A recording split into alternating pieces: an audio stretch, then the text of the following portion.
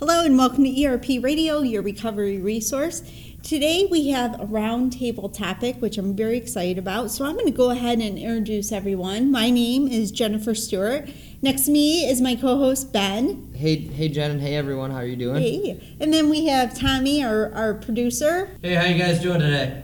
And then next to me is one of my fabulous content writers, Pam. Hey, Pam. Hi, Jennifer. How are you doing? So today's topic is antidepressants, the good, the bad, and the ugly. So, my team, what do you guys think of antidepressants? Well, they're a mixed lot. They do a lot of good for some people with their brain chemistry, them less anxious and less depressed. But there are also drawbacks too, right, guys? Mm-hmm. Yeah. Ma'am, I'm glad you mentioned that because there is some truth to that. People can become addicted to them if they take them after a while, and it becomes really difficult for them to ever get off the drug in the first place. And you can also have relapses. If you try to move off the drug, you might relapse back into them after a couple months. And I never want to step in the foot of modern science, but I have my own personal views on it. If somebody's a drug addict and experiencing substance abuse issues with Xanax, alcohol, or any other substance, I don't know how I feel about them being prescribed to an antidepressant, because my personal experience, I think people, if they're dealing with some type of addiction, they should just cut it all out and find other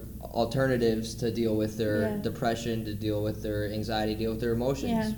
Ben, just to caveat what you're saying, I agree. Over a decade ago when I lost my mother, they tried to put me on antidepressants. I was worse. I was just like numb and worse. And what helped me was being drug-free, getting off the antidepressants. Yeah, did I read a few self-help books? I sure did, but I got in tune with myself. And that's what really healed the depression. So I agree with what you're saying. And sometimes doctors overprescribe it, and then you see people that are so heavily medicated on antidepressants that they're almost like zombies. Yeah.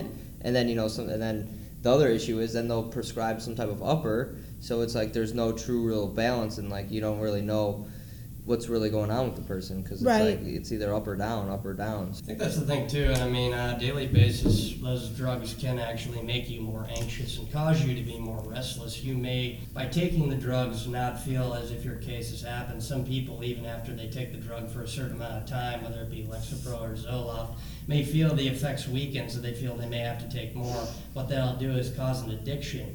And when they even try to at all move off the drug, it still really does have a hold over themselves. And do we really know if these medicine or this medication that they're prescribing, if it's just temporarily masking the symptoms, or if it's actually curing it, I guess? Exactly, but then you have the other people that argue, and it's true. I think we all know people that they haven't worked for, but we all know people that they work for. They're able to function and do daily things because they're on these antidepressants. Right. Even you've heard of suicidal people coming back from the brink because they've had this.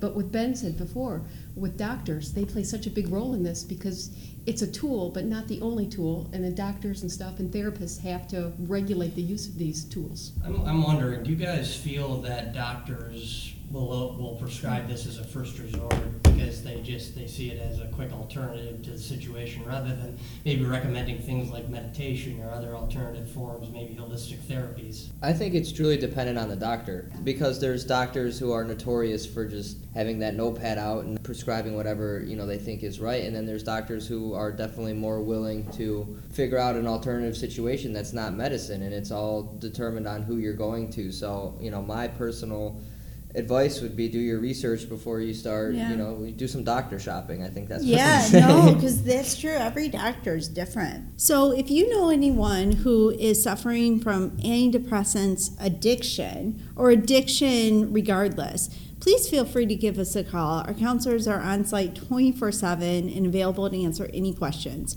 Our phone number is 844-548-3407. Thank you so much for tuning in, and join us next week.